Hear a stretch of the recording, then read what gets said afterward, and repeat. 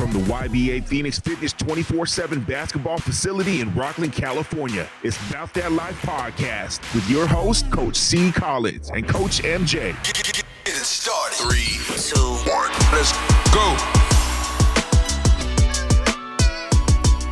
Hey, welcome About That Life podcast. I'm Coach C. Collins. Coach MJ, GGT. And we're here to talk basketball, life, and everything in between. No, we haven't talked to you in a while, but we're glad to be back. We're trying to make sure we try to be a little more consistent, but with everybody's schedule is getting a little tougher, right, Mark? Yes, sir, man. busy.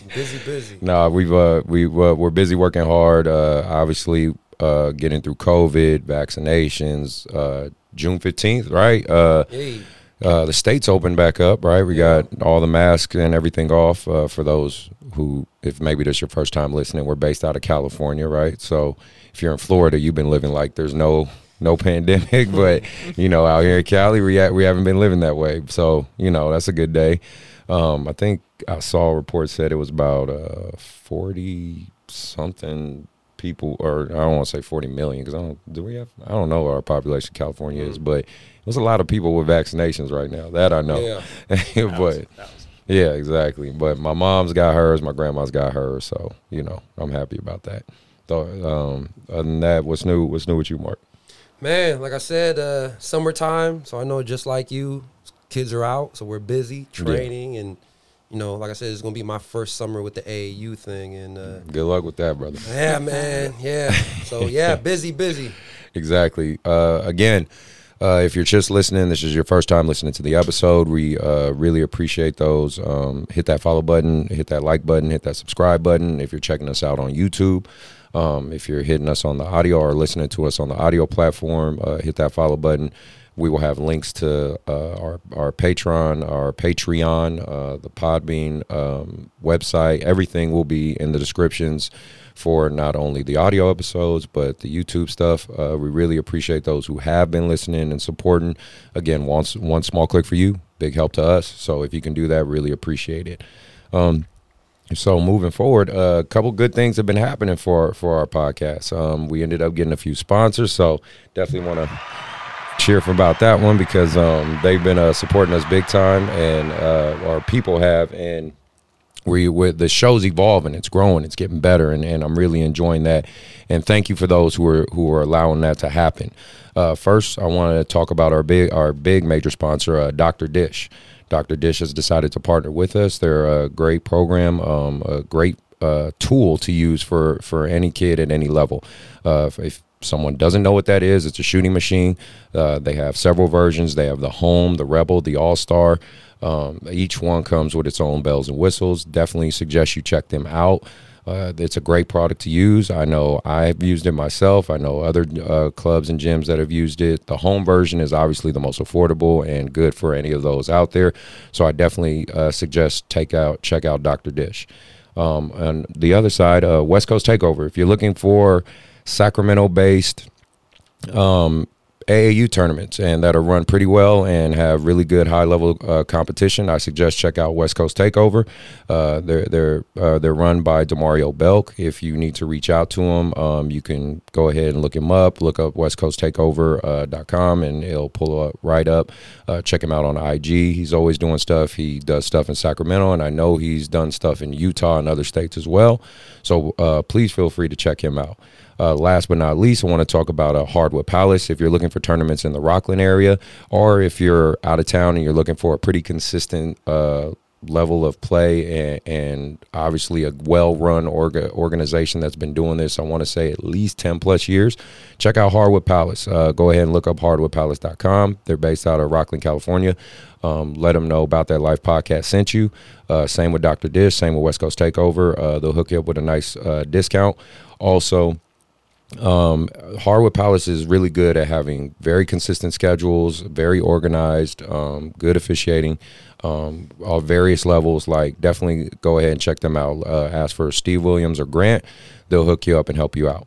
Now, with all that out the way, thanks again for those who are sponsoring, helping us out. It really does help the show. And for those who've signed up for the Patreon and the Patreon, we really do appreciate you. So please keep that up. It helps me, Ty, and Mark keep trying to bring consistent and good content to you guys.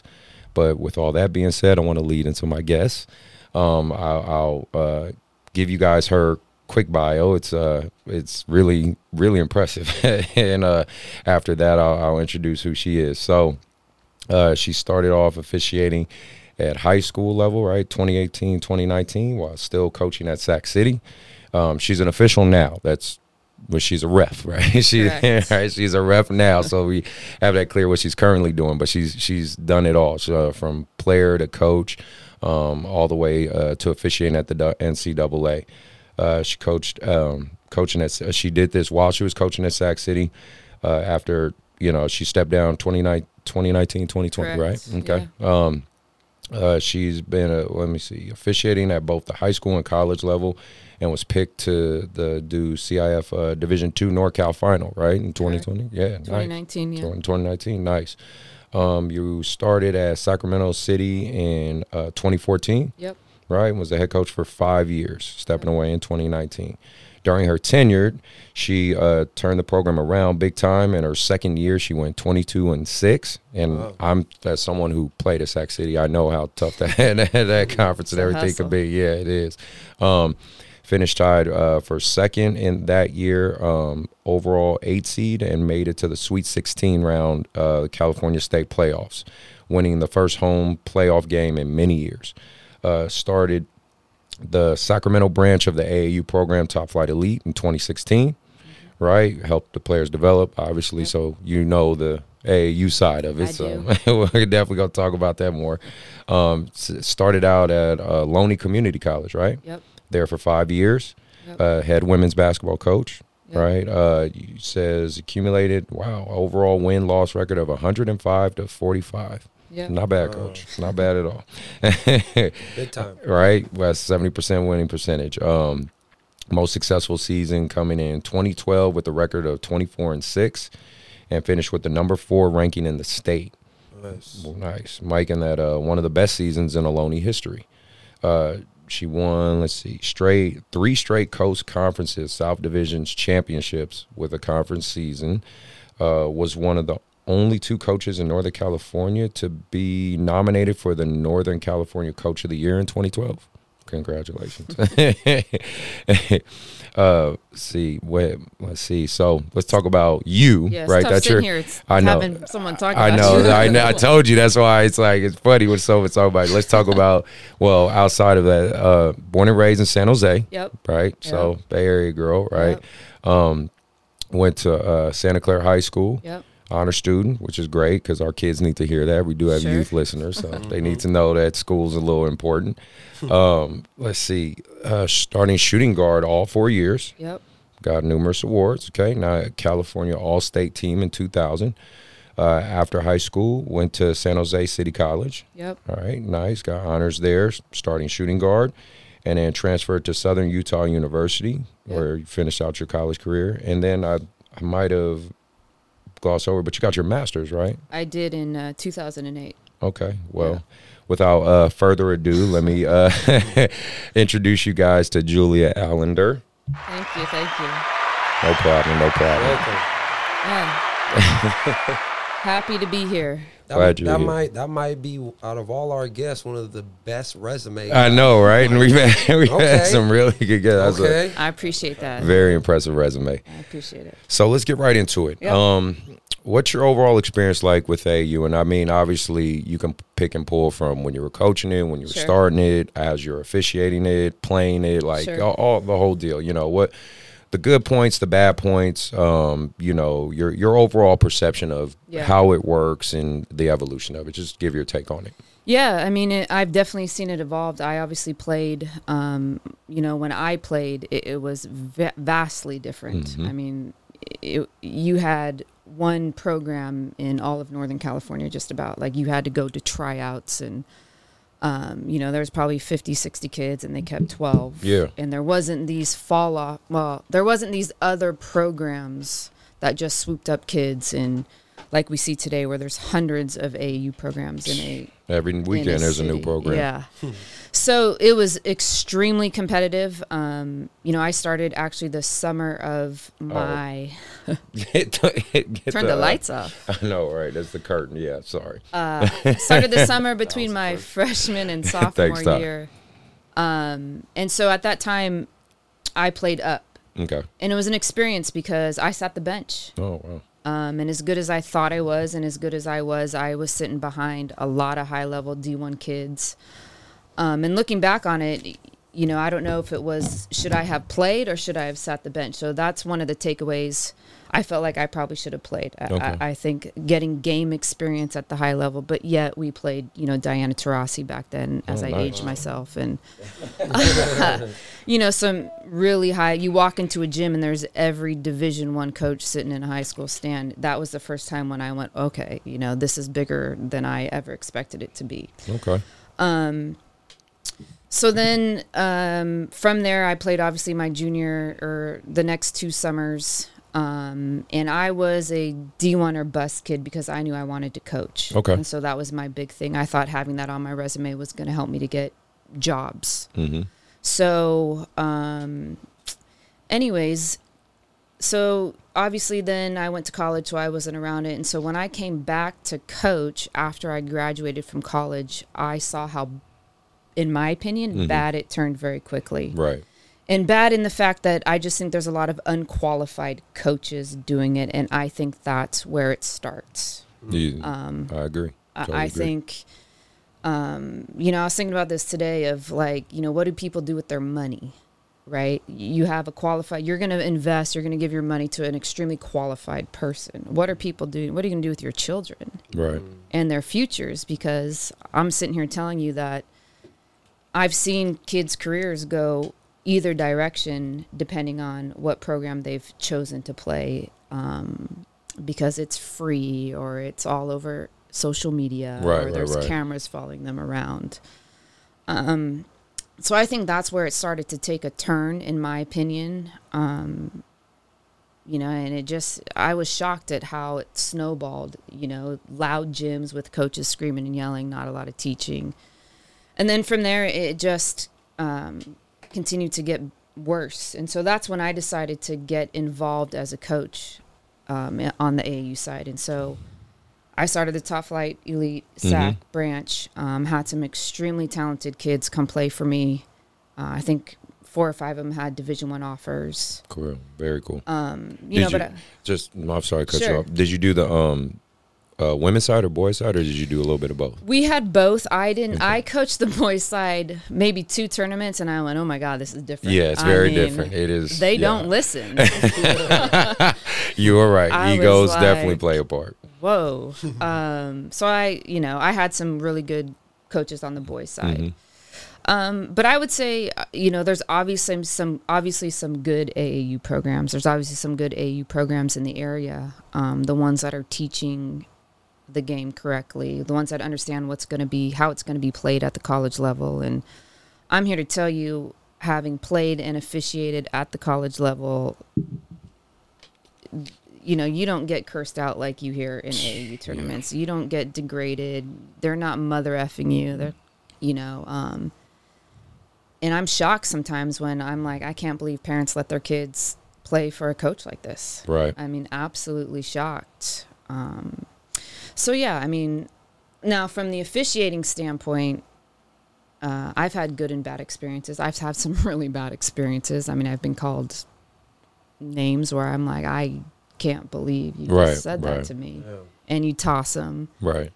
Parents coming after you. I had 2 male coaches come after 2 female officials, and I was one of them during a game. Wow. But on the upside, I've had a lot of parents and a lot of coaches come up to me and find me and say, you know, you do a really good job. Thank you. You know, do you do higher levels? Do you do you have aspirations of whatever? No, that's good. At least with all the horror stories, there's a few positive out there too. So no, that's good. And in case some people are wondering out there, she's officiated some of my games. I have. And you're easy to work for. Yeah, thank you. And I know we've had a few disagreements, but I don't think anything I've I don't think I've gone ballistic No, or I anything mean- like that. I've always tried. I even try a lot of times because everyone thinks I'm just fucking nuts. I try, especially when I speak to officials, I try to calm myself down because I Sure. know I can be caught in a moment. I say, "Can I talk to you?" Right. Sure. So that's what I try to do. Sure. And I gotta, I was a hothead coach for the first 4 or 5 years. I mean, I got tossed.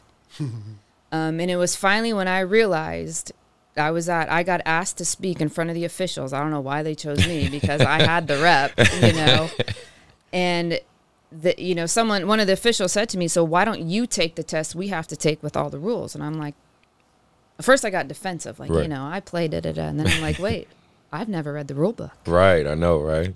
Funny how that works. And I shut up after that. Well, that leads right into the next thing I wanted to ask you. I did want to ask you about your experience as an official, and like you alluded to, where we were talking about earlier with courtside and hardwood Sure. and, wherever else, whatever tournaments or wherever you might have officiated. Obviously, like you said, the NCAA level, Sure. the, JUCO levels, whatever, just your experience outside of that between the culture of AAU officiating and obviously college officiating. Sure. I kind of just wanted you to elaborate a little bit on that. Yeah, I didn't really start fishing AAU until COVID, Okay. right? It got me out the house. Right. Gave me something to do. I was like, sure, I'll work every weekend. Cool. And, if my viewpoint on it was like, this is the only place that I know where it's okay to be a bully, where it's an environment created where people are encouraged to bully Yeah. and to disrespect and to degrade. Yeah. I can tell you at the college level, it's nothing like that, especially as you get higher. They ask questions. Sir, do you have moments like you said? It's competitive. You want to win. You're coaching your kids hard, but they don't curse at you. Right. I never try to cross that line of disrespect. Like Yeah. I might yell a point or something, but I try to catch myself and then I go, hey, that's my fault for yelling. For Just sure. want to talk to you about this. But I never, me personally, and that's all in person I can speak on. I never try to attack Yeah. an official or anything like that. Well, I can guarantee you in an AAU game, we're missing calls. Yeah. Yeah. I mean, yeah. there's no question with two people. You got a lot to look Right. at, and hey, we try to get what we can, get the obvious stuff, keep the game under control, and then you have officials at hardwood and courtside who I'm trying to get a lot of my former players to start officiating, Yeah. and so they're new, right, and we don't allow that. We don't allow for beginners to evolve, and it's unfortunate. But yeah, I mean, I've had experiences at both of the gyms that you alluded to that Yeah. aren't great, and they're typically from. Go ahead, say it. Trust me, you on the right show. You don't have to drop names. They're from coaches who don't know what they're talking about. Right. I mean, seriously and honestly, even what they're running and they're telling their kids to do, having coached and played, Mm-hmm. you just go like, and then they say something to you. I'm like, who are you? Who do you? Are you Shots fired, talking coach. to? For sure. No, that's And I think coaches need to realize, I don't know, the AAU stuff, I try to just, let it roll off my shoulders until you disrespect me. Because I'm not going to, for $25 an hour, yeah. It's not. No. It's I'm worth not, it. It's not okay. that's like the least I what I charge to train kids Yeah. is 4 times that much Right, in right. an hour. And what I make in my other job, so. And you're talking to two trainers right here. Right. So trust It's me. like, you don't, not me. Yeah. And so yeah, but again, as you work higher levels, obviously the game's cleaner, so it's easier to officiate. There's you're working 3-person, so it's a lot easier to see. Coaches ask questions, and they ask educated questions, intelligent questions, like, hey, what did they do wrong? Or I thought this, or Right. and so you're like, yeah, okay, I'll take a better look. Or you can let them know that's not what I saw, this is what I saw. And they're just easier to work for, Cool. make it more enjoyable. You taking notes, Mark? Because I know he's new to the coaching I've world. worked So, his games. Really? Yeah, at courtside. I worked a couple of them. so I want him to learn and take all the notes. He's a rookie I'm coach. new so. to all the AAU stuff. Yeah, you're gonna get officials out there that probably don't know the rules. But at the same time, I don't think it's a place to mother F them. Yeah. And call me a B and I just was like, Yeah. No, I agree. I'm glad you're talking about all this because this is the part of the reason why I created the show because I want people to hear this side of course, you can go on the top tier shows like All the Smoke with Matt Barnes and those guys. And of course, that's the top 1%. You get all the beautiful stories and all the, but it's like there's a path there. sure. And people need to understand like there's a your players and parents need to be held accountable to everything, and I want them to hear all perspectives. Yeah, and parents, I get you love your child. I don't have children, so I can't say that I understand the love for a child. But we're not out there to harm your children. Yeah. We don't care who wins, Right. But it does not give parents a right to disrespect and then say something and you go to answer the question. I'm not talking to you, and I'm like, so you're just gonna be a coward now that you called me out, Right. And I was gonna just answer your question. You just go, I'm just whatever. Well, you handle it better than most, man. Yeah, well, I had to take a little break. So I can't do this right now. I wanted to talk about kind of too what we talked about the other day, and just do you think? And this is just because you've been officiating, you've been coaching long enough. Remember how? So, for those who are listening, a few episodes ago, as far as Coach's Rise Time, me and Coach Tet were sitting down talking about points of emphasis in the post. So, remember how me and you were kind of talking that one Friday? Is there anything you think officials should kind of review a little more? As post play? No, just period. Like just anything you could point out because there's always like a point of emphasis. They always like look at or review in a year. I'm just saying after your experience reffing, is there something you think might need to be revised a little bit or looked at? Anything you can think of? Sure, it's hard to, when you're talking about AAU officials, and not all of them. I mean, there's some D1 men officials who are out at Hardwood. Yeah. There's some D2 men's officials, and I don't think coaches or parents would know the difference. And there's some officials who this is their first time officiating, so I think and I try to tell some of the assigners, like, hey, here's the NC2A video. If you have all of your officials watch this, at least we're all calling the same stuff. Right.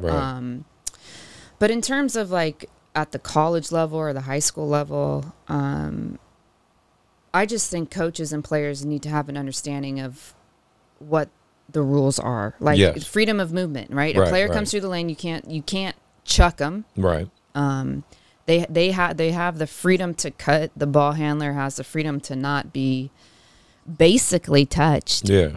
Okay. That's where we've gotten to. You're right. Block charge calls, those have come a long way. And I know especially on the men's side, it was a point of emphasis of, post players trying to go through the chest of defenders. Even if the defender doesn't fall, it's still a charge. Yeah, you can't. There's the displacement factor that we've gotten to, which if you put that in the NBA, LeBron doesn't ever score. Right. I know we got some Laker fans, but hey. Oh, you got two of them right here. Yes, you're absolutely right. So, I don't know. I think the way that if it's implemented by all the officials the way where we're at, it's a much more of an offensive game now. And I think that's what we want. Okay. So I don't know that I have. Okay. Yeah. No, I'm just curious your perspective. Sure. So you were a college coach, right? So I want you, circle back to that. Sure. And you're a player and official.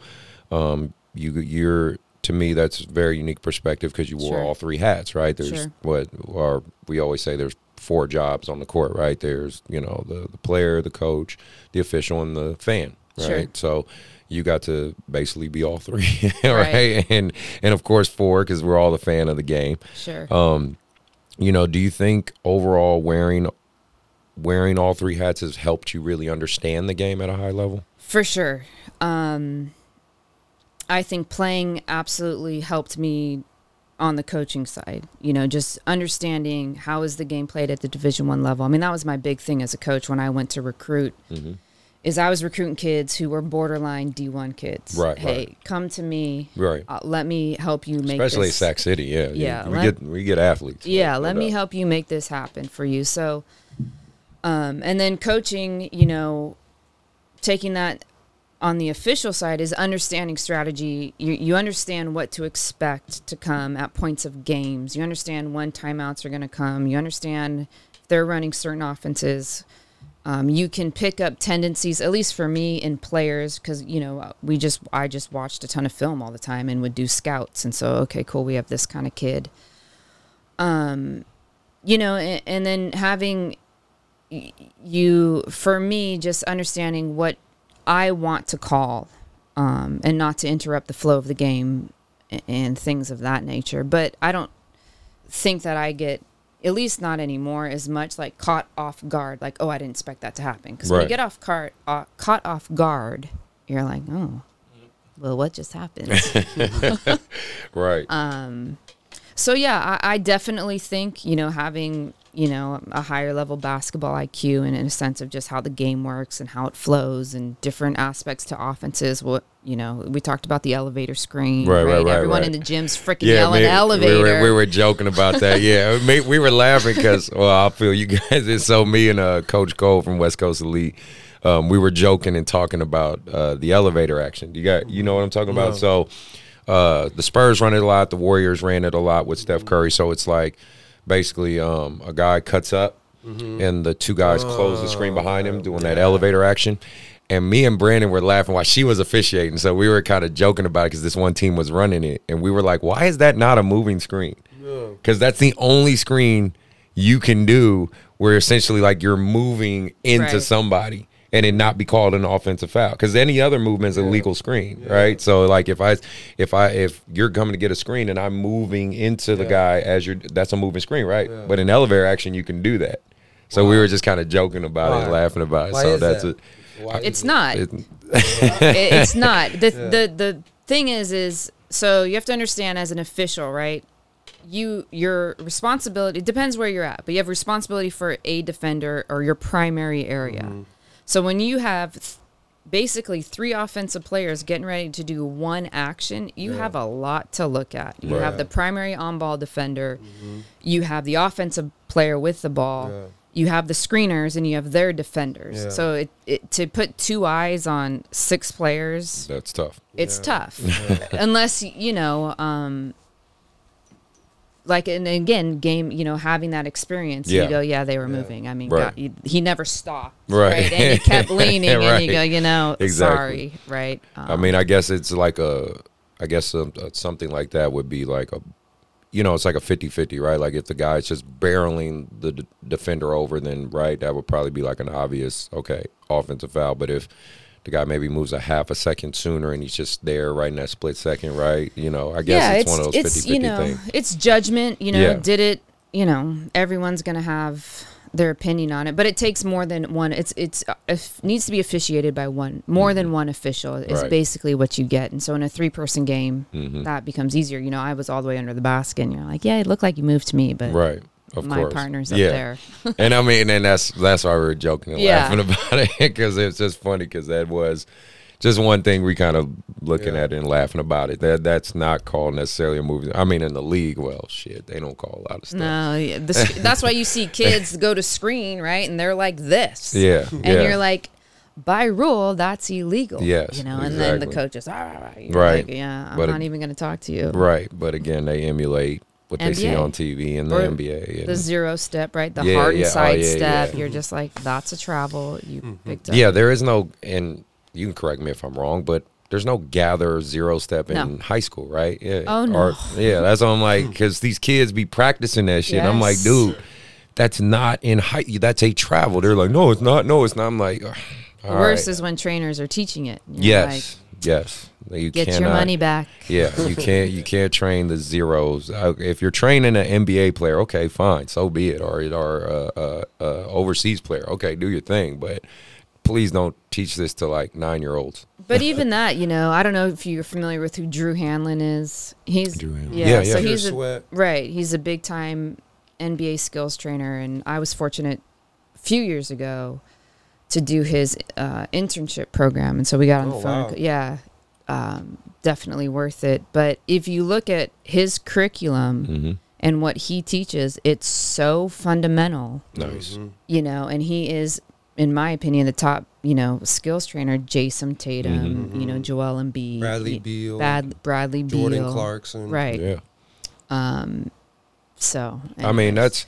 that alludes to, I in my opinion, you know, what sets different trainers apart, and what's your philosophy like for Mark, and you know, always correct me if I'm wrong, but I believe his philosophy is big on the mental aspect of the game. Sure. He really focuses on, you know, digesting film, and can you deal with adversity? Can you know, rise above, like, the mentally. Not, Sure. I mean, he does the physical stuff great, but I think that's his point of emphasis. My point of emphasis is because I'm a kinesiology major, so Sure. mine is on body mechanics, right? Sure, Body sure. mechanics, nervous system, cardiovascular system, all that good stuff. So, but I am a strong believer in the fundamentals as the foundation Yeah. of everything. And some trainers do and some don't. I mean, you know, it's each his own, right? What kid in high school is going to have an 8-foot wide scoring space to get 8 Shit. dribbles off? Yeah, I true. mean, I mean, I don't know. right. Yeah, that's pretty much how it works. Yeah. So, you know, for those listening, think about those things when you're thinking about your trainers and things like that. But that's also another topic of we're going to talk about more and more when it comes to the training field Sure. and all that stuff too. Sure. So I wanted to talk about kind of just you've been helping with Coach Tet Yeah. in his women's run. So shout out Yeah. to Coach Tet. You know, Definitely shout out to Coach Tet. great brother, definitely a big advocate of women's basketball and women's open runs and women's everything, right? Yeah. Which, as you know, and he's been very successful at it. And I've always tried to help him in any way I can too. Obviously, I'm more on the men's side, but I still try to help any Sure. way I can. I was kind of curious, as a woman, as a former player, you know, what do you think there needs to be kind of more access for women's runs and things like that? I mean, that's why, you know, I came up with the idea of even for this here at the YBA facility. But, you know, obviously we'd love to see things like that at Hardwood Sure. or Courtside or anything like that. I'm just curious of your opinion on it. Absolutely. I mean, way back when I was getting into high school, you know, every local junior college would open their doors on a weekday, whatever, and there'd be like 100 kids. Nice. 3 courts running, and if you lost, you sat for like a half hour to get back on. But Remember those days. every D1 kid, like we're starting to see here, you know, you're home for the summer. And when I started, I was an 8th grader, and getting that experience and that play with the higher level kids, I mean, it just was priceless. Nice. So absolutely, I mean, I tried to do that when I was at Sac City, but you get so handcuffed with gym use Yeah. and all that other stuff. And it's mainly because of liability, I think, right? Yep. They don't want this to be liable. And to be fair, we are in California, which is clearly one of the most strictest states for everything, gun laws, you know, liability laws, like everything. Right. Someone's always suing somebody, so everybody's afraid to do anything, For right? sure. So, you know, it is tough, but I do like what you and Coach Ted are doing. The That's all Tet. I just show up just Well. to support him. And that's all him. And he does a great job for those kids. And he's one of the best, in my opinion, girls basketball coaches or women's basketball coaches. He understands the game the right way, and he loves those kids. he's a recurring guest on our show. So Yeah. just splash with Coach Ted, man. He's a savant. That's how I Exactly. kind of look at him. And this was just kind of more curious. When you were coaching girls, when you were coaching women's basketball, did you encourage them? I mean, for you and your experience, did you play with boys when you could, and did you encourage your girls to kind of play with boys to, you know, Sure. acclimate and make their game better? Yeah, I mean, that's how I learned to play. You know, we grew up across the street from a high school. So, you know, back then you're home alone in the summers, and I had a neighbor friend, and we would go across the street and he taught me how to play basketball. Then we would go down to the park and we would just run. And you just figure things out, Nice. you know, and I think that's my ability to shoot and learn to score and things of that nature definitely came from that. And then even when I was in high school, I would scrimmage with the boys team, you know, just to get challenged. I found out how slow I was in comparison to them. But I think it's great for women, you know, we both know Jada Lewis, and that's how she came up playing. And I think you can see that her game is separated from a lot of the high school kids. Yeah, no, let me get a splash for her, because she's definitely evolved her game, and I'm proud of her big time. Yeah. So, yeah, I think as long as you obviously have the physicality difference, so as long as you're not going to get injured, because, you know, males can get a little more right, intense and competitive, and they especially, don't want to be beat by a girl. Especially y'all kicking their ass. They damn sure feel some type of way about that. So I have a question. So do you feel, because like for me, like I train a lot of guys, but I do have a couple girls, and I'm starting to get into that and trying to understand that more. And since I have a lot of guys, you know, and I have like 4 girls that I train, and so sometimes, of course, I mix them together. Sure. Compared to a girl who trains, let's say an 8th grade girl who trains with boys for years, compared to a girl who doesn't train with boys, do you feel the girl who trains with the boys over the years compared to the girl who doesn't train with boys has the upper edge as time goes on with development? Or do you feel that the other girl who doesn't train with boys can still either be there with the other girl or maybe even be ahead? What do you think about that? I think that's a tough question. I think obviously, yes, that the girl training with boys, as long as the boys are good, right? You know, in an ideal situation, that and the training's correct, and I'm not doubting your training at all. That he sucks, don't worry. You know, boys are innately gonna be faster. They're gonna be stronger. So you learn to do things at a higher rate with less time. Do I think a girl training with girls could get that? Sure, with the right trainer and the right setting. But I think the obvious answer, and correctly, I mean, a girl probably training with boys probably is going to have the upper edge. Nice, in my opinion. So what's the end game, huh? What's the end game, Jules? Where are we going with this basketball thing? You know, 5 years from now. I know we talked about you definitely wanting to move up in the ranks for the officiating side of it, but where ideally would you like to be? Yeah, I don't know. I want to do it all. I'm kind of one of those. I don't come in quiet. I come in loud. Good. You know, I got into money management, so I'm enjoying that and helping people that way. I obviously love the game. I always get drawn back to it. I love working with kids. You know, I'd love to start working with college kids, you know, when they come home. You know, I worked with Jada throughout the year, and the other kid, Brandy Huff-Hines, who was at CSUN, who played for me at Sac City. Very cool.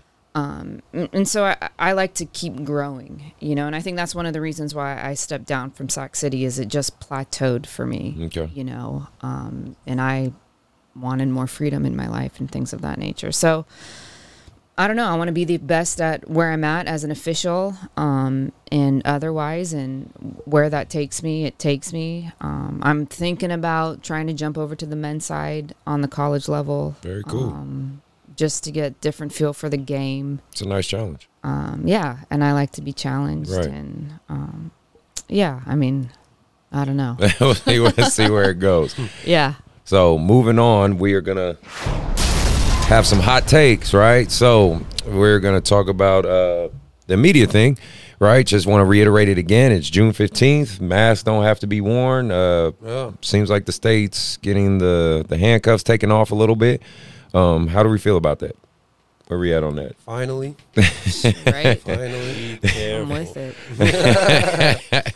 No, I think overall it's a good thing. I mean, California, obviously, with, you know, Governor Newsom, not going to get super political, but hey, at least now we can get a little bit of freedom and, you know, go from there. So And I walk into stores and I'm like, do I have to wear this? Right, No. exactly, Oh my right. God. Feels a little. Obviously, we still got a ways to go, but it's feeling like it's getting a little more back to normal. The only other thing I want to bring up for my own thing, my 8th grade group started their transition into high school. You've seen that group before, yes, so sir. I'm happy for them. A lot of them are going to Rockland High, Okay. so you I know, had one of their games yeah, last weekend. yeah, They're so- good. yeah. If you see my freshman play, you'll see a lot of good freshman play. Or well, 8th grade about to be freshman, whatever.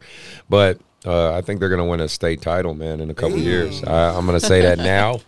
I probably shouldn't, Okay. because it's Speak it never- to existence. Yeah, exactly. Speaking to it, I think they're going to win a state title pretty soon. But Dope. we'll see what happens with their. Sorry, need a little bit of water. But let's go straight to the NBA. Right, I know we got to talk about the tough one, fellas. Yeah. it's all right. Y'all eliminate my Warriors, so I can't be. Well, technically, y'all didn't eliminate them, but y'all started the process. So Little play-in game. Them Suns gotta go all the way. Yeah. true. Right. But Lakers out, Warriors out. First playoffs in 10 what? 10 10 years? years. Yeah, Yeah. without LeBron or Curry. Yeah, it's crazy. It's crazy, right? Yeah. I don't know if that. Well, Curry's not that old, but still. 33 is he? Yeah, but 34. that's definitely starting to show a transition in the era, right? That's a huge like reflection. Like, damn, it's starting to happen. For sure. It's injuries, bro. Right. That's what I was gonna It's say. injuries. How you feel It's about this part? injuries. He is a diehard Lakers fan, so I even know. for your Warriors, right? I'll give Klay you Thompson, if we had Exactly. Klay Thompson, Yes. bro, Yeah, no we're a Klay. different team. Wiseman. Yeah, We man, needed Wiseman. Wiseman. Oh, we Of needed course. him, man. Yeah. And Wiseman is such a. Oh, I Yeah, like I'm that excited kid for ceiling. him. I For know, sure. man. It's just rough. Jules, who's your team? I'm a Warrior fan. See, Oh, thank you. See, good job. 2v2. We made it through the rough years because Yes. it was rough. Right? Yeah, It was you rough. know as well as I do. It was bad. They were giving tickets away, and people were like, My I'm dad good. my dad and my brother go to a game, nosebleeds. Yeah. and no one in the arena. They walk up, go, "You're going to be our Damn. courtside Right. guests." Right during the prime years after that, Right. yeah, right. You couldn't even get a courtside ticket unless you knew somebody. So it's pretty interesting seeing that transition. But yeah. Well, one thing I wanted to talk about that I thought was interesting. Let me pull it up. Okay, so it kind of showed up on my feed while I was like just looking through Instagram and things like that on blackenterprise.com. I guess they took a poll and they said LeBron is the most hated player in the NBA, like by far. Number 2 being Kyrie Irving. Not By the surprised. players? Huh? By the players? No, by fans. Okay. By fans. No, not by I that. was like, damn. Right? Talking to the mic, Ty, so we can hear you, bro. Man, no doubt. Yeah, Ty's a part of the show now, y'all. So, What's happening? What's up? but no, yeah, I just wondered what y'all thought about why all the hate, man. I don't hate LeBron. Me personally, I don't hate him. Now again, the GOAT conversation. We've had that conversation. Don't think he's the GOAT, Me either. but hate him? No way. I just don't see The how antics. you could hate this It's guy. the but- antics. It's the, the flopping. Yes. He's a great player. It's just the extra stuff. Yeah. I agree. You know what I'm saying? Like that's, it's the flopping. Right. The leaving 5 minutes, Yes. 5 minutes, 6 minutes left in the game, and you Yes. leave to Yeah. go. Like, come on, Yeah, man. it's the optics It's of that it. stuff as a fan. And every Plays like time, an AAU player. thank you, Right. foul. He's Yeah. running Right. every time. Yeah. You just Yeah. go, all right. Yeah. It is the optics of it. But do you think he's just a reflection of the culture of what basketball shifted into? Or is it just kind of I his hope not. personality? I hope not. I mean, Okay. Steph isn't that. I mean, I don't know any other player really. Maybe I don't know who. Dwight Howard. Does he cry a lot? But he was true. He was a That's Laker. true. Yeah, It's that's true. true. It's true. I mean, KD's not like that. No, Steph's he's not not. like that. Kawhi's not. Kawhi not. definitely Kawhi's is not. not. Kawhi No barely nonsense. talks shit. Right? Yeah. Giannis isn't like Gian- that. Derrick Rose, I'm always Luka been a is, fan. though. Yeah, Luka's. Yeah, he's a Luka. little prima donna. But yeah, I mean, maybe it's a personality thing, right? Maybe it's just I I don't know. say so, I guess. No. I don't know. Kobe ain't like that. No. Kobe wasn't. Jordan wasn't like Yeah, that. that is very I true. agree.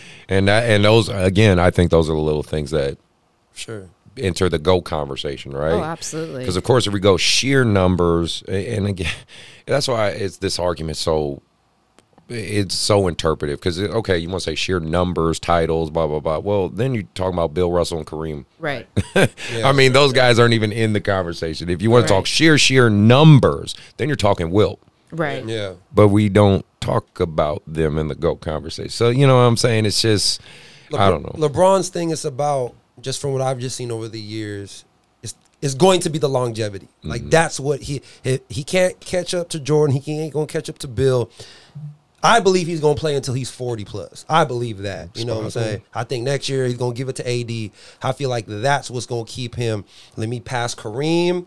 You know what I'm saying? Maybe I can get 1 or 2 more titles if I just stay in shape. You know what I'm saying? Jordan stopped. Kobe stopped. I think he's going to keep playing. Because, again, he's 36. Besides the ankle, he looked good at 36 compared to most 36-year-olds. He does. He absolutely So does. I think that's what's going to, his argument, I've been doing this longer. So I think that's what he's going to use. And I can't blame him. You know, he takes Yeah. care of his body. Yeah, he's definitely. Well, I say to my athletes all the time, if you want an example of maximizing, Yeah. he is an example. Because sure. think about it, the things Jordan did, he was doing that while gambling, drinking, and smoking Right. cigars. 3 hours, Yes. 3 hours of sleep. Exactly. Now imagine if he took care of his body the way Oh, my LeBron did. God. Right. Yeah. If And he had stay the interested. if he Yeah. had the science, like Right. even the cryos and all, because Right. again they were. I mean, for the '90s, yeah, he had all the tech, but we've come so much further yeah. ahead now. Now you give Jordan access to all that and the mental discipline to take care of himself. That's a scary guy. You know what I'm saying? So Yeah. that's the crazy part. So I always tell my players, like, if you want an example of someone who's really For sure. like pulling it, him and Tom Brady. Yeah. Yeah. Like those are the two guys you got to look at. TB12. Yeah, you got to look at, like, dude, if you get to that highest level and you take care of yourself the right way, these are the guys to look at. Even though I'm a of course diehard Laker fan, I'm Kobe fan. The thing that I do take from LeBron, for me personally, you know, gonna be 34 next month, being able to train and keep up with my kids is, you know, like I said, I wake up 4:30 every morning to work out. Those are the things that I take from LeBron. Is like, okay, he's 36. Okay, I don't got millions of dollars, but it's the discipline of Yeah. staying consistent, of eating right, Yeah. lifting weights, working on your body. So that is one thing I'll take from him. You know what I'm saying? The crying and the flopping, I don't do that. But the way he takes care of the body and the self-discipline, like, I love that. Yeah. You know what I'm saying? And I try to use that for myself and my lifestyle. And I think it's very cool. I want to talk. Well, moving on to the other teams. You look at the Suns, and obviously they look great right now. I mean, Yes. Jesus, Chris Paul. How does one player just And he's elevate your 36. team? I know, right? He's 36. He elevates the team Yeah. to a whole nother level. And then obviously they just got rid of Joker, right? They swept them. I can't remember the last time an MVP got swept. Yeah, Suns at 4.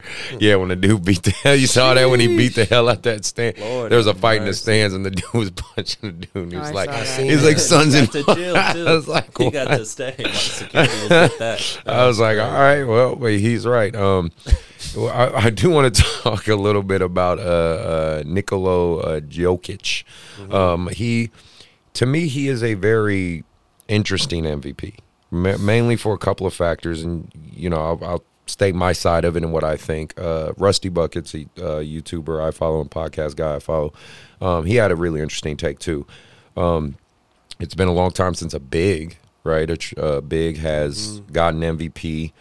Obviously, you know, you could be from the like Nick Wright camp where you're just total dumbasses and they're like, well, Chris Paul deserved MVP. No disrespect to Chris Paul or anything he's doing, but Jokic was by far a better player, if we're talking player, than what Chris Paul is doing. Chris Paul elevated his team, Right. no doubt, but who was a better player? But I just think it was just strange with him because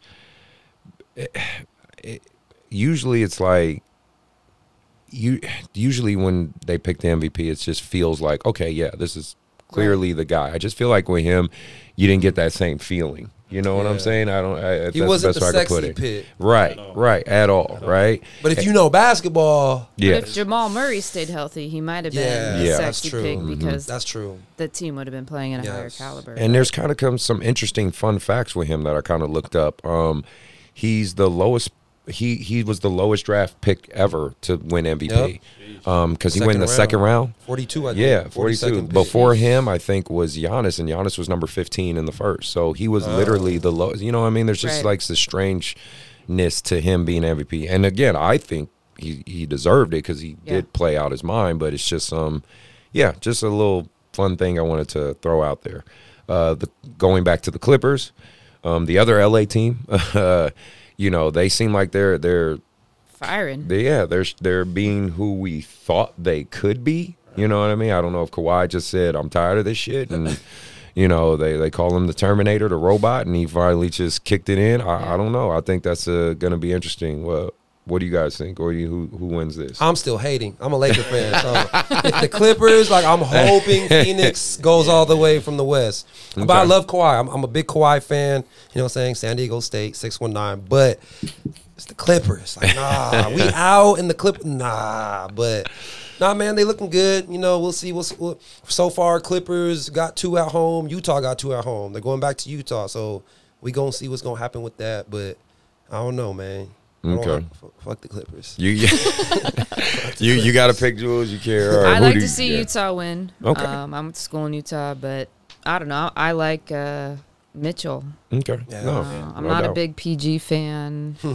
Not a big. I don't think a lot of people are. Who's PG that other at this guy? point. The defender, Beverly. Beverly, you're not a Beverly fan? Man. It's like every bad AAU kid trying to do something. I'm like, I'd whack them so quick. I like that. That's I like that. That's the greatest. Said every bad hey you kid. That's a good one. I like That is a that. good one. I thought this was another interesting storyline, and before we move on to everything else, was with the Mavs, with Oh, yeah. Porzingis and Luka. More and more is coming out. They don't get along that much. You know what I mean? Mark Cuban, they talked to him. He kind of talked about it but made light of it. He said, yeah, they're just kind of different. It's going to take them time to grow. He compared it to Dirk Nowitzki and Jason Terry. He said those two didn't like each other at first, and it took a while to grow, and obviously they ended up winning a championship. I wonder, do you think it's more to it than that? Do you think Porzingis just feels some type of way about Luka do. getting all this shine? I think it's more of just Porzingis isn't that number 2 guy. Like he's not. They're not gonna give if Luka's out the game. You're not gonna give it to Porzingis to carry the load. Like I don't think. To me, maybe he can do more. I think it's the system. I think you have to bring in another superstar for Luka in order for him to win a championship. I don't think Porzingis is that guy. Like he spots up and shoots threes. That's You know basically what I'm saying? they've turned him into, right? Yeah, that's true too. It's the coaching system, I think, but I don't. Plus, he's injury prone. You know what I'm saying? So I don't know, and I think you can tell that he wants more of a role. You know what I'm saying? But it's Luka's team. So I don't know. I think it's going to be about making Luka happy. Yeah, he's the Instead of making franchise. Porzingis happy. I mean, what is he, 22, 23? Yeah. Something 22, like that. 20. He's a young That's kid, crazy, man. bro. Young kid. I think he takes way too many shots. Okay. Yeah. That's Nice. my opinion. He just, for them to win, he takes way too many shots. And So he's what James Harden used to be on the Rockets. there huh? you go. Yeah. I mean, he Pretty much. talks a lot. Right. He takes a lot of shots. You just go. Yeah. I So, agree. But I agree with Mark in terms of I think they need another scorer. He needs help. Well, you got Timmy Hardaway, who True. And I think Who's that? he's the second best player on that team, Yeah, for honestly. If Okay. you look at just stats and production. There's a strong case for that. Get your big old self underneath the basket. Right? 7-3? But I think he should. I think because I heard his grumbling after the game a couple Yeah. times. I mean, I think he should have got a little more love for Yeah, sure. true. And I think it would have taken some pressure off Luka. And For sure. Definitely. You're right. I mean, we'll see. We'll see how that storyline Yeah. manifests, right? Because ran some random trade or something. You Warriors never know. will take him. Oh yeah, yeah, you know it would. Lakers will take him. So I want to get back to AAU, right? July's coming up. Live period events, high level tournaments are kicking back. Obviously, it seems the country. I mean, California, I feel like was the last state to figure it out, but the country's opened up. I'm looking forward to it. For me, got a really really good month planned out. I'm going to be all over the place. LA, the Bay Area, Arizona, Vegas. Vegas is always a really good one, Bigfoot, and even potentially Chicago. That might be the furthest I go. So what about you, Mark? What you got planned? Well, I was going to ask you, because like I said, it's going to be my first summer, and I ain't trying to do all that. But I've been say, doing I this don't a miss long that. time. yeah, like I'm more focused just on the development side. But for you, so what is it? So I'm assuming with July, is it basically every weekend? So I'm assuming. So the way it works, and it's good you asked that because there might be some people that are wondering, how does this all work? So there's 2 weekends. You have to think NCAA, or you have to think Division I, Division II, Division III. So the live period is mainly for Division I in terms of when they say live period. What they're basically saying is these are select weekends. Those Division I's can go to events, go look at kids, get information, potentially talk to coaches without, getting in trouble, right? So the weekend, there's 2 weekends in July. One is July 8th through the 11th. The other one is the 21st through the 25th. Division II has the entire month. Okay. They can talk all of July. Yeah. They can say what's up, watch the kids, whatever. Division III and NAIAs basically have no fucking rules. Yeah, I was gonna say all year. They have all year. Is all year. Yeah, viewing period. JCs, it's shit. It's the Wild West. It's all year for those three. Yeah. And obviously Division III is mainly high academics, so they don't necessarily have athletic scholarships, but they find ways to get you money. You know what I mean? But most of those kids, like a Milo on my AAU team. Milo has a 4.3 GPA, takes college classes, and he's like, his IQ is like ridiculous. He's like clinically a genius. So, and his dream school is it's an engineering school in LA. Is it? Ted just told me. It's Tech? No. Something tech. It is something. I don't know why. It's not like LA Tech, but it's something. I was gonna say that. Yeah, it's but it is something like. But basically, it's a super high level engineering school. He's gonna go there because he's essentially a Division II player. He'll probably go there, kill it, be an All-American in Division III, and be set for life. He's gonna win in life. Yeah, that's the end goal. Yeah, he's who cares if he's at Division II? He's gonna win in fucking life. He's gonna be some Division I athlete's boss eventually. Like that's basically. So there are kids like that, but think of it like that. Those 2 weekends are basically dedicated for Division I, Division II, and III, and NAIs pretty much can do all of July.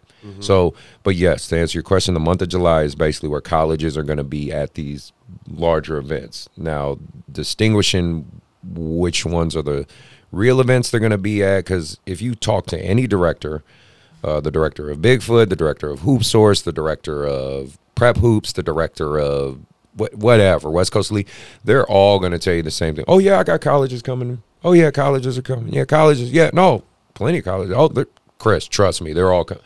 So you can't really believe them. Like, they're not going to necessarily tell you the truth. I've never had a director say, oh, yeah, no colleges are going to be here, bro. You should go somewhere else. I've never had that. So, you kind of have to decide and distinguish which is which. And it is kind of a roll of the dice, man. It's kind of a gamble. Yeah, but you do look at the history of some of these directors' programs. Like Bigfoot is obviously a big one that's been around for, I believe, at least 20 years. And they're pretty consistent. They're the equivalent of Peach Jam, right, in the West Coast. But, Peach Jam, which is exclusively for Nike EYBL, Bigfoot's open to everybody.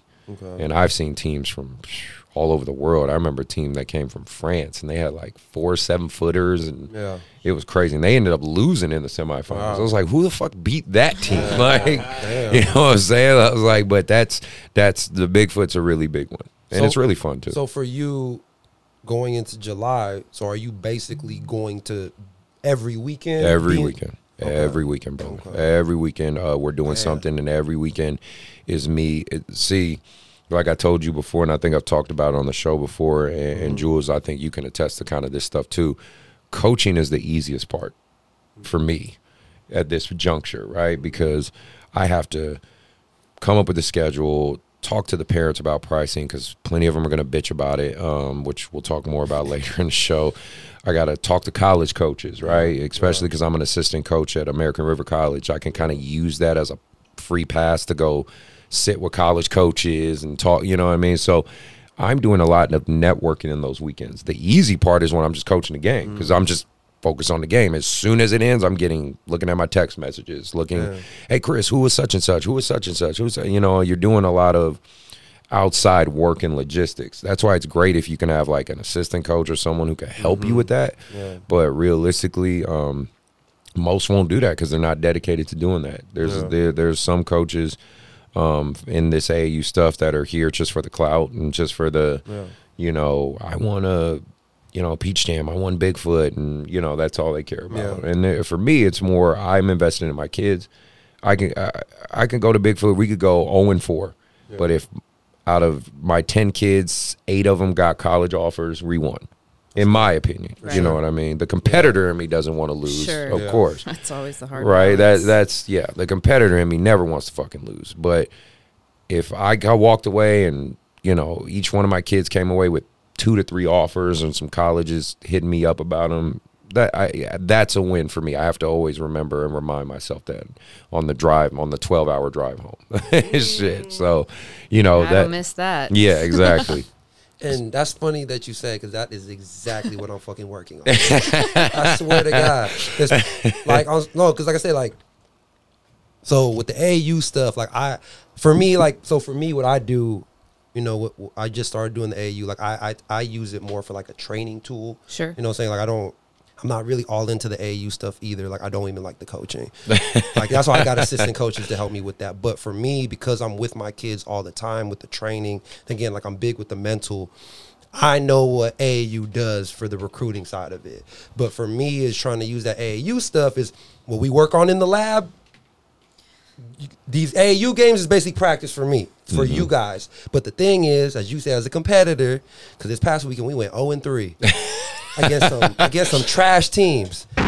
Hold on, what'd you say? I won't lie. We went 0-3 against some trash teams. You know what I'm saying? I've been picky about what tournaments. We've been doing a lot of local stuff because I'm looking at it as a development thing. I'm not trying to put us in no Oakland Soldier thing right now. Like I've been telling my kids, like if you guys can't beat these local teams, there's no point. And you got to work your way up. If we're not working on the things that we've been doing and you're not doing it in the games. So that's been hard for me lately just because, you know, from a development point, like, all right, you know, this is the development side. But as a competitor, I'm like, damn, bro, how are we now at least win one game? You know, and then like trying to talk to them and it's like back to the lab, you know? So that's for me, that's the tough part because I can understand if I wasn't doing the AAU stuff, I'm just working with them in the lab knowing, okay, they're playing with other AAU coaches. They're going with their high school teams. So I can just watch from afar. But to me, I don't know. Like I said, I like the AAU stuff because I see the politics when I have a kid that goes to a high school. They don't use them right. The politics, the favoritism. But then, okay, let's play on this tournament. Mm-hmm. They use you in the post. We've been working on the handle and the jumper, and they're a whole different person. They're confident. They go back. So that's kind of how I kind of use it. But then again, is like I said, as a former player, I hate losing. So that's the thing that I'm trying to figure out. Like, how do I get that balance? So, and I know you guys have been doing it longer. Yeah, well, she's coached at the collegiate level. Keeps the purpose above the win. That's how I took it with AAU. I think it's tough because we had 2 practices a week, and you get them. I mean, I told my kids after high school, take 4 weeks off. Mm-hmm. Just don't pick up a ball. I like that. Your body needs it, especially females. They just they're so injury prone. But I took my L's early and came July. I mean, for me as a coach, when I would go recruit, I walk into a gym and it would take me all of like 4 or 5 possessions to go, that kid can play. Now it's everything else that you're looking at. How do they talk to their teammates? What happens when they turn it over? Blah, so on and so forth. What do their feet look like? Yeah.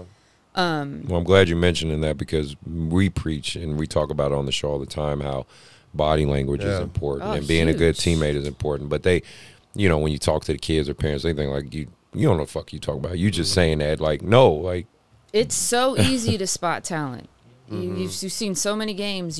And especially if wherever you're coming from, what system you're running. And so I would take my L's early and continue to do what's right, because my AU teams always, we took, L's in spring, and I'm like, ugh, right. But 5 in, 5 out, I played every kid. Yeah.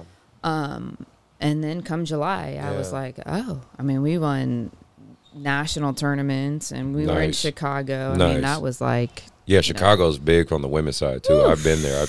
I was there as a guest, but I saw it. It's huge out there. Like Chicago, man, that's money. Yeah, yeah, Chicago. But yeah, every Division I school in the country is there. Yeah, and high majority at the Division II. But I think at the Division I level, they recruit 4 years out. Yeah, so they're looking at 2025s. Mm-hmm. Interesting. Unless a kid falls off or a kid transfers, and now they got to fill a hole. But that's how far ahead. And I'm sure, especially on the men's side, it's a lot more competitive on the women's side. Can a school take an offer back from a kid? Sure. They can do that? Absolutely. Not if they've signed their NLI. I think that's the binding contract for that 1 year. Okay. They get it's a year to year. So don't think. Now, do I think colleges should be yanking scholarships? No, unless the kid completely just screws up. But so that is a possibility. Like if a kid who's supposed to finish high school in 2023 but already has an offer, just an offer, no verbal, no nothing, but they can't take that away. Oh, an offer is that's nothing. Okay. I mean, you have to remember, we talked about it with Tet, but remember, there's levels to this, right? An offer is so like when, and this is kind of why I hate social media a little bit, because kind of, I guess, like, okay, they'll take a kid. I won't say names, but they'll take a kid, freshman kid, right? Well, I could say one because I love her to death and I train her anyway. Harper, right? Harper's a girl in our club who we think, well, Harper. I know We see the potential, no doubt. She's got an offer from Cal, an offer from Arizona. Hey. It was, I think, Stanford. No, I could be wrong. I remember because she plays for Team Kid. Yeah, right? exactly, Yeah. Team Kid. But she plays for Jason Kidd's program. Nice. So let's make it clear what this offer is. Basically, the head coach have said to her, hey, when you're a junior, you're ready to sign, we got a spot for you. That's an offer. That's an offer. No. Is it binding? Is it contractually like you have to do this? No, absolutely not. Because even after you get that offer, this is what players and especially boys fuck up. Social media? Yeah, exactly. When you get those offers, you post it on social media. Yeah. Okay, fine. You want to market yourself, fine. But then they stop communicating with those coaches. They just post that because the assistant coach at, let's just say Cal. The assistant coach at Cal saw you at a tournament, at a West Coast Elite tournament, said, man, I really like you. We got a spot for you when you become a junior. So you immediately make the little graphic, post it, and you're right. You did get an offer. But then you stop talking to him for the next 2 years. You're not calling this guy. You're not maintaining that relationship. Do you think they're still fixated on you? Now, again, there's the exceptions. There are outliers. Let's make this clear, people. I'm not talking about the top 20 ESPN recruits who could potentially go to the G League, who are NBA projected. I'm not talking about them. I'm talking about the normal high-level athletes, not the exceptional high-level athletes. I want to make that clear because some people will disagree with what I'm saying. I'm talking about the exceptional athletes who could play at a Cal or somewhere like there, but they don't maintain that relationship. So as they're not maintaining that relationship, those coaches are looking at other players. Those coaches are looking at other players around the country, and those coaches will see the guys who are serious and still calling the coach, hey, coach, I'm working on this. Hey, just giving you an update, man. I'm going into my sophomore year. I'm working really hard. Hey, it's my big summer. Here's my AAU schedule if you want to check me out. Those are the type of guys they're going to look at and say, okay, this kid's serious about my program. I'm going to really see his progression. Then that's when they potentially will sign their letter of intent, and then that's when it's binding. Okay. But the offer portion is basically, I'm a head coach. I look at you as a player. I say, hey, man, I really like you. I got a spot for you when you're a junior. I got a spot for you come next year. That is an offer, but there's nothing binding to it. It's just me. Or a kid gets the offer and then post something they shouldn't on social media. Mm-hmm. Or, you know, it's just, it's so easy, unfortunately, to get it yanked. Yep. Yeah. You know, they don't think you're good for the look or the program. That's or this another or big that. thing. I'm It's glad you brought that just- up, especially for these kids to hear. You know, if you are lucky enough to get an offer early, you really need to reflect and take a clean look at your social media. And your Finstas ain't private, Yeah. as we have found out with the internet. Right. Ain't nothing private Exactly. these days. You need to be very mindful of what you're posting on your stories, what you're doing. Because at the end of the day, yes, you're kids, you're 16, you want to have some fun. I get it. Just don't record it. Yeah. That's the best advice I can give you. Like LeBron's son. Yeah, exactly. Yeah, don't record it. This thing called the internet. It's not the Matrix. It's it has effects in the real world. So, you know, that's the one thing I would say amongst the age group in this room that differs from the age group now. All the dumb shit we did wasn't recorded. You know, I got like, you know, the real pictures of it. Right, They go right, nowhere yeah, else. exactly. So you know that, but hopefully that gives you all the information. Or and they get knowledge. injured. Yeah. Unfortunately, sometimes. Or the coach leaves the school. Exactly. That Or happened the with coach my little leaves. brother in baseball Yep. with a couple coaches. Yep. Yeah. So you know, there's variables to it, man. But it's the offer in terms of I'm not negating it. Like if a coach is saying, "Hey, man, we like you," is that not legit? No, it is legit, but there is intangibles to it. It's not just, "Oh, we got this spot and we're waiting 3 years for you." Right. Like, no, dude, you have to. You have to Cop put you your a best foot sweatshirt. forward. Start Yeah, wearing that exactly. Sweatshirt in your store. Send a couple DMs. Those portraits. Man. Yeah, exactly. Right. You gotta do Your something, man. reels. But no, so I wanted to talk about open runs. Yeah. That's kind of becoming more and more of a thing. You know, I don't It's know if you great. guys notice. Exactly, that's what I was saying. It's actually a really positive thing. Tom Tran does his thing with Jay Baines, and they're doing their open runs and getting a lot of high level guys. Obviously, Ted's doing his thing. I do my open runs, which is just open to the public. I think 24-hour fitness and Cal Fit's starting to open up again. So My partners down in LA been going crazy with the women's runs. yeah, Oh, yeah. nice, Gosh, nice. It's been crazy down there. So I just think it's pretty cool. I just wanted to talk about that on the show, but I think it's pretty cool having that sense of normalcy again, Yeah. right? You know what I mean? One thing I was even looking at too, kind of I guess another pseudo beneficial side of COVID because it forced guys to go outside. So Yeah. street ball has become kind of popular again. Yeah. You know what I mean? I know our era it was huge, Hoop but it up. yeah, exactly, right? I mean, Hoop it up and one. and one, yeah. Like it is kind of nice to see that again. Yeah. Because I've driven by like Maidu Park over in Rockland, and there's people out there actually hooping Yeah. and stuff now. And I don't know in your guys' area, but it looks like you got guys I've running. been And outside. I want to be back in the gym. I've been outside the whole pandemic. That's true. I'm That's ready true. to be back in the gym next year. But it's nice to have the option of both. For sure. I don't know, but I've been getting burned outside. So. It's nice for these kids to, I think, not that they're spoiled, but not be like, oh, I can't work out because I don't have a gym. Yeah. You know, you for just, sure. you're like, okay, guess you know that's Good luck. that. Yeah, right. Right. Just punch the kid in the face when he says that. I had to add that. You're not a real hooper. That's- You're not a real all hooper. right. I wasn't gonna say it, but Right, it's I'm just gonna- like, You man, ain't a real Every time I hear a kid like I can't do it outside, bring or I hoop can't. it I up just back where there's let's punch him in the gravel face. on the Yeah, exactly. courts. You know, it's I've gotten parents who are like, how much more longer are you going to be outside? I'm like, what the hell? Like, punch him in the face. That's what I'm saying. That was all right. That's like, I don't that's even wanna how train. every Yeah, single time. exactly. There's a lot of 3-on-3s about to go on too. Yeah. So that's another update. I've noticed there's going to be a 3-on-3 at the grounds. I think they're doing. There's some 3-on-3s going on in the bay. So it seems like people are bringing 3-on-3 culture back too. the Legend Gym I saw. Yeah, with female Tabitha hoopers, and them. Shout out to Yep. Tabitha. Yep. I definitely want to get her and Janae. Yeah. They said they want to do the show, so splash for you too, because I'm trying to get them on the show more. I like that. I like that the basketball culture's I getting think better.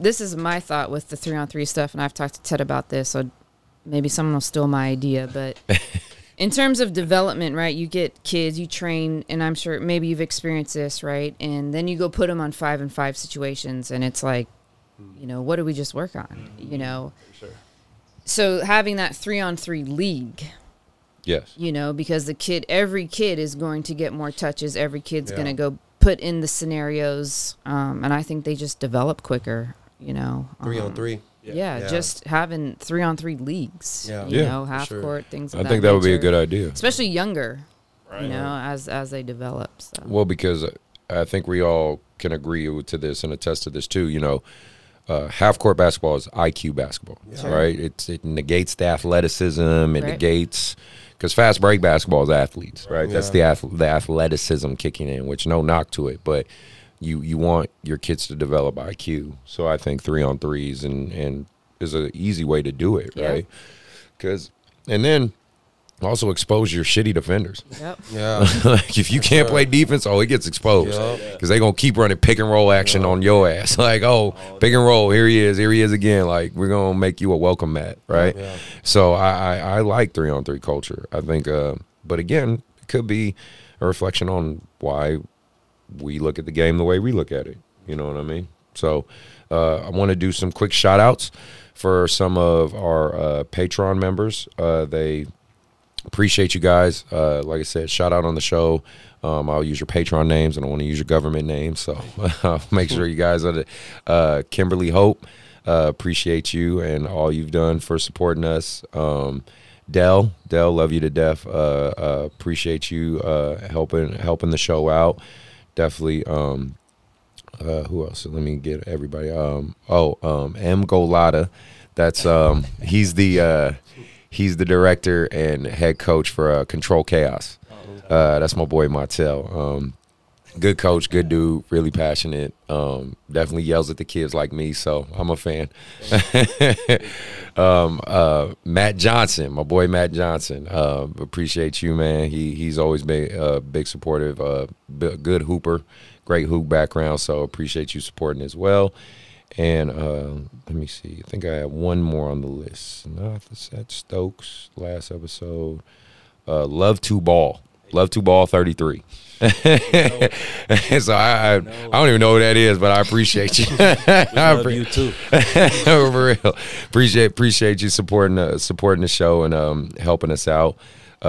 With all that being said, I'm just happy to be back. Happy to see you guys. Happy to see you, Ty, Mark, and Jules. Thank you for being on the show. Yeah, thank you for having me. No problem. Mark, you got anything left?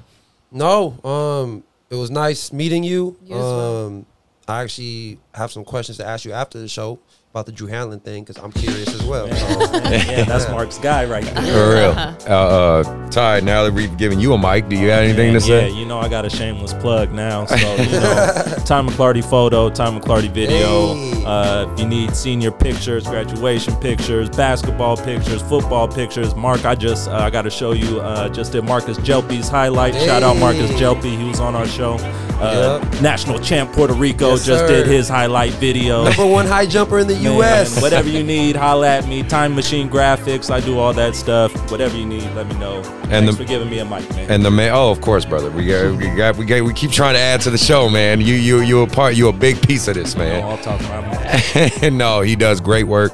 Obviously, if you've seen the YouTube, if you've seen the stuff he does, the photos, everything is great work, man. Please hit him up. Please support him. Brother is very passionate about what he's doing. You got your other baby coming soon too, Oh right? man, yeah, I got my second son on the way. Hey. 2 boys back to back. Oh man, yeah. So you're gonna have some September. sleepless nights, Yeah, brother. yeah, they're already sleepless. Just adding another cog to the wheel of the day. Nice, brother. Nice. Jules, again, thank you for being on the show. Appreciate it. I really appreciate you. We got, just so you guys listen, I'm gonna have social media links linked to her Instagram. She's doing a podcast herself. I definitely tell you guys, check it out, man. I love the positive stuff you post all the time, Thank like you. the different quotes and stuff. I'm a fan. I see All the right. Instagram. No, definitely check her out. She's good people. She loves basketball. She loves the program. Mark, you got any last words? No, man. Let the summer begin. Yeah, man. Everybody be safe out there. We know, COVID. We're getting through it. Everything's opening up. July's kicking around. Athletes, be safe. Take care of your bodies. That's going to be a big month for some of you guys, and there's going to be a lot of scholarships to throw out there. I know that because colleges are looking, and we'll keep progressing from there. Everybody be safe. Enjoy your nights. Enjoy your summer, and we'll catch you next time. And we are out.